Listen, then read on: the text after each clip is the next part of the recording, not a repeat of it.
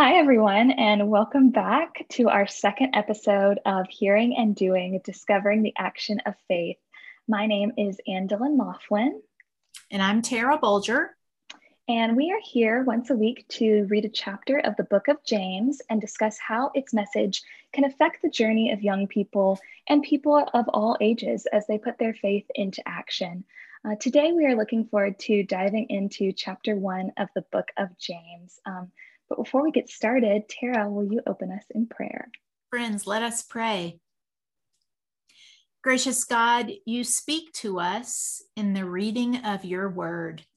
And so we pray that you would speak to us now. Let our faith increase, and may our love and service to the world increase also. We ask this all in the name of Jesus. Amen. Amen. Well, I am really excited for this episode. We're going to start digging into the book of James. So just for this first chapter, it's about temptation and trials and perseverance, all very common themes that we can all relate to. Yeah. But I'll start by reading a selection of the scripture. So today I'll be reading James chapter 1, verse 2 and 3, 12 through 14, and 22 through 25. Consider it pure joy, my brothers and sisters, whenever you face trials of many kinds, because you know that the testing of your faith produces perseverance. Blessed is the one who perseveres under trial, because having stood the test, that person will receive the crown of life that the Lord has promised to those who love him. When tempted, no one should say, God is tempting me, for God cannot be tempted by evil, nor does he tempt anyone. But each person is tempted when they are dragged away by their own evil desire and enticed. So do not merely listen to the word and so deceive yourselves. Do what it says. Anyone who listens to the word and does not do what it says is like someone who looks at his face in a mirror and after looking at himself goes away and immediately forgets what he looks like. But whoever looks intently into the perfect law that gives freedom and continues in it, not forgetting what they have heard, but doing it, they will be blessed in what they do. This is the word of the Lord. Thanks be to God. Well, this first chapter actually inspired the name of this podcast, Hearing and Doing. It's one of the titles of this chapter. And, I think I was reading through it and I was praying, like, what should this be called? What's a good brand for this? What's a good opening statement? Right. My marketing background coming through and I read it and I just thought I thought it perfectly just summed up the concept and message of this book. And it's such an applicable theme that we can all relate to. We hear so many things and we see so many things and we know so many things, but how do we actually do that and live it and incorporate that into our life? And how do we take what we know of the Lord and put that into practice?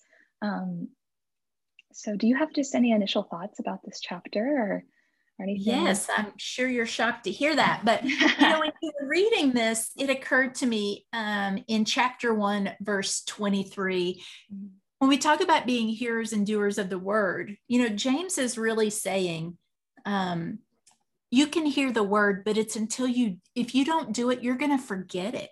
Mm-hmm. Like when he says that they're like people who look at themselves in a mirror, but when they go away, they forget what they look like. I can talk about grace all I want, but until I offer it to someone else and until it's offered to me, I don't really know what that is and I will forget about it. And he's not saying it like we're not earning our salvation by doing these things. He's saying this is how you remember. And I think that resonates with me because that's totally me. I have to do something in order to really understand it and remember it. And so that was just my first thought. I thought that was really interesting. I've read this before, but that really jumped out at me. That really jumped out at me too. And I thought it was so interesting because it's just so true. And that's true for anything, what you talked about in the last episode about if you exercise every single day, that becomes a habit. Yeah. But if you forget to do it one day, you're most likely going to forget to do it the next day and it's become a habit not to do it. So I think that, and I think that that's so interesting. And it's so true in anything that we do. You'll always be a child of God. You'll always have that relationship. But in order to help it grow and develop, it has to be something that's a priority to you and putting that action Yeah. action towards your faith. And so I think that's really interesting. A core part of this chapter, it introduces a very difficult concept in temptation, and an ugly concept that is difficult for a lot of people to get a handle on or even address in our own life. But it's such a critical part of growing up and just living life throughout your life as you continue in so many different facets. But what are some thoughts that you have about young people dealing with different kinds of temptation and just temptation as we grow in our faith in general? Yeah. Well, the first thing is that I want to remind everyone, right? Even our Lord and Savior was tempted, right? I mean, in the beginning of Mark's gospel, the devil takes him out and offers him all the things that would matter to a person, offers him honor and glory, offers him food, which he needs to survive. So there's always this, no one gets out of temptation and no one gets out of difficulty, right? That's what I want. I want to not experience any difficulty, but that's not how life works. As far as temptation, it's so hard. I think I remember when I was a teenager in particular, I wanted nothing more than to have my tribe, to have my people I fit in with. And in particular, I was always the kind of person who had like one or two really close friends.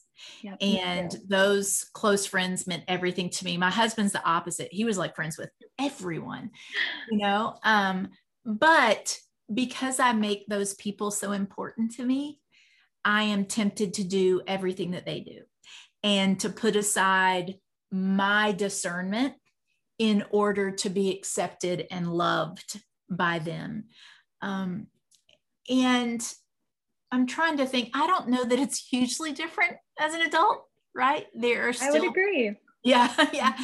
I think the only difference is I've gotten a little better at finding people who value the same things I do. When you're a teenager, you're stuck in this fishbowl of school. And so it's hard to find people who have the same values. You're not even sure what they are yet, maybe. But as an adult, my life is a little bigger. And so I'm better at finding people who value the same things. And I think that's one of the reasons why church community is so important, to find people who at least have some sort of basis in the same faith system that I do is helpful. But I think over and over again, the biggest temptations are always, I want to be recognized.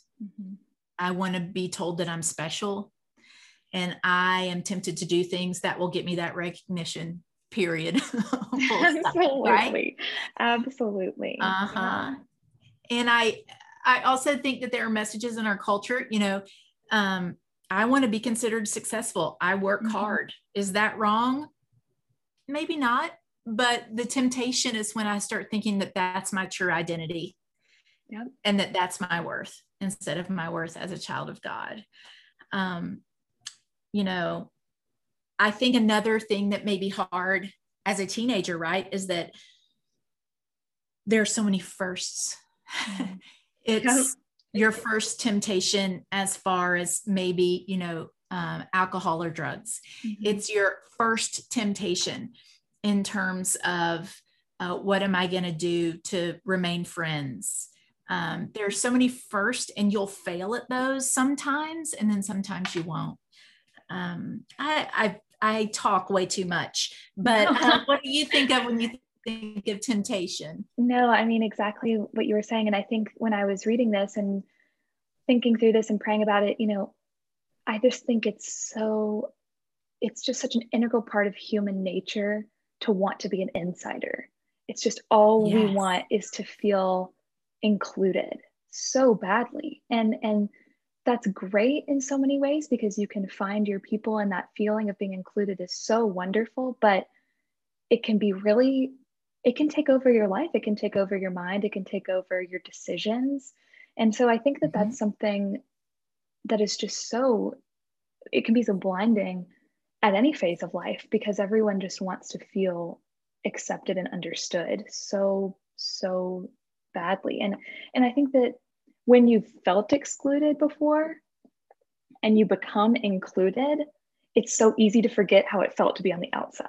And Yes. I think that's just, and that's something we all feel, but even if we felt like that person who was so isolated and misunderstood and left out, the minute we become insiders, we're insiders. Yeah. It almost blinds us to the people that are still feeling that way or are newly feeling that way. And so I think that that's something also that's really interesting with temptation is once you feel like you've made it, you feel so tempted to hold on to that and not lose it that you Yeah. forget maybe about the other people that were feeling the way that you once did, or feeling the Yes. way that you could feel if you weren't included. And so I think that's something also, that temptation to exclude is not always rooted in a malicious place, but it's from that insecurity of going back to that feeling. So I think it's something that's really interesting and something we all need to be aware of no matter your age, because we've all felt that way, every single person, Yes. and even the people that you think feel so understood at all times, that it's just not possible to feel that way. There's everyone has felt that feeling of being on the outside looking in, and it's such a difficult feeling, but it's something that is also a gift that when we are growing and when we are learning, we have that ability to understand other people and give compassion to other people and include those other people because we know how it feels to be on the outside. So I think that's And Jesus something. calls us over and over Exactly. again to look for the least and the lost. And I think a lot of Mm-hmm. it's about identity. We all at different times in our life want to feel like we're okay and valued the way we are. The truth is that that should always come from God. I am valued and loved because I'm a child of God. Absolutely. And if I can truly believe that, it makes it a little easier to be the outsider in some ways. But I do think part of our calling is always to look around and say who's being left out and who's not being included, and even who's hard to love. Mm-hmm. And how can I acknowledge them or maybe offer them a little hope? So I think that's kind of important to remember too. I agree. And I think what we were talking about before, the more that you understand that we're all loved equally, we all are included, the easier it is to set that into practice in our own life and to acknowledge that we're all the same and that those people who may be excluded in that moment are the people that God's calling us the most to Yeah. incorporate into our own life because we've all felt like that person before. And it's our calling to help others feel that inclusion that is actually we all already are included in the kingdom of heaven. And when we realize that, it becomes so much easier to translate into our daily life. Yeah. But yeah, just our transitioning on. But why does it feel so hard to persevere during those temptations and trials as a young person and continuing on through life in general? But it can just feel like so overwhelming to do the right thing sometimes, or to do what God's calling us to do, which comes in a lot of different forms. But what are your thoughts about that? I think a lot of it has to do with time. Mm-hmm. There are times when we are in difficult places, we think it will just never end. Like it's going to last forever. Yep. So that makes it hard, right? And I also find that saying no to whatever my temptation is once is easy, but having to say no over and over again, it's hard. Yep. And so, but I do think the thing that I have experienced in my own life, and I think this is true for everyone, which is when I develop that muscle of doing the hard thing, there is a blessing in that. Mm-hmm. And the blessing is this kind of sense of peace. And the blessing is also that it gets easier and easier. So I do think that, that perseverance allows us to grow. And I can't, it's like, again, I'll use the exercise metaphor, right? Which is, Mm-hmm. um, if someone says to me, if you exercise every day, you're going to feel better. And I'm like, yeah, okay. Yep. But when I actually do it, I'm like, holy cow, I do feel better. It's something you have to do in order to experience it. No one else can really describe it to you. Absolutely. I think that same thing. And I was on a hike with my dad the other day, and he had promised me that it was the same physical difficulty as the other ones we had been on. But I'm looking up at this mountain and I was like, there just is no way. I was like, there is just no way. And I was just, I told my dad, and I love my dad. I love quality time with him, but I was like, I just don't know if this is going to happen today. This just looks absurd. And he was like, you will feel so much better when we're walking down this hill and this mountain than you will when we're walking up. And I had this enormous walking stick, and I'm like, I've never felt so out of shape climbing up that thing.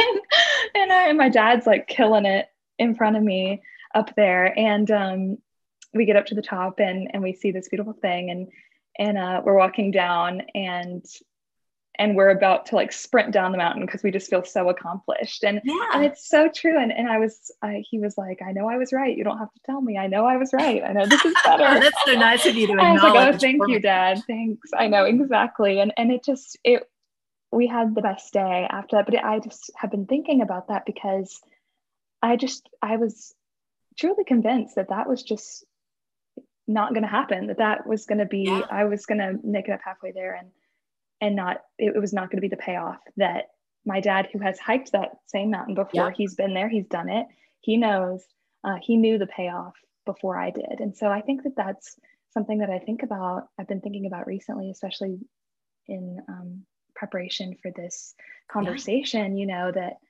it just seems so impossible, and it seems so not worth it sometimes in the moment. Like, is this really worth making all these sacrifices and feeling so alienated sometimes and feeling so misunderstood? But the payoff of that continuous just trajectory forward and commitment to the process and to what the person who has gone before us has already told us that the payoff will be, is just so worth it afterwards. And it's something we're consistently learning and consistently failing at. So I think that's I think that's the last thing I wanted to say too, is that lots of us fail at temptation. It is a part of the human condition. I don't think there's any shame in failing.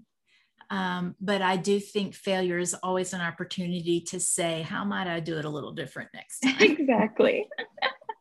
Exactly. No, I'm so glad you brought that up. And that was something I just wanted to incorporate into this conversation, was that there's no shame in being tempted, as you said, because Jesus was tempted in such a difficult way. And the ways that we're tempted, there's no shame in that, because every time we struggle or we fall or we fail, that's always an opportunity to take that experience and move forward with it. And it's never too late for that. It's never too late to make that decision, to let the things that have stood in your way before become opportunities for success in the future, and opportunities for the ways that you can show others, hey, I've experienced this, and I've failed, and I've done this, and these are the ways that you can be encouraged on your path to make different choices. And so I think that that's always an opportunity, whether it's something that can be rectified in your own life or something that you can give to someone else. Yes. So I think that's always a beautiful, beautiful opportunity. And we all make mistakes, but we are forgiven, and we are given grace to make better choices in the future. But thank you so much, Tara, again for joining me. And thank you everyone for listening. We'll be back next week to discuss chapter 2 of James. But I hope that no matter your background, circumstance, or phase of life, that you've been encouraged by what you've heard and will use this week to find new ways to put your faith into action. Amen. Amen.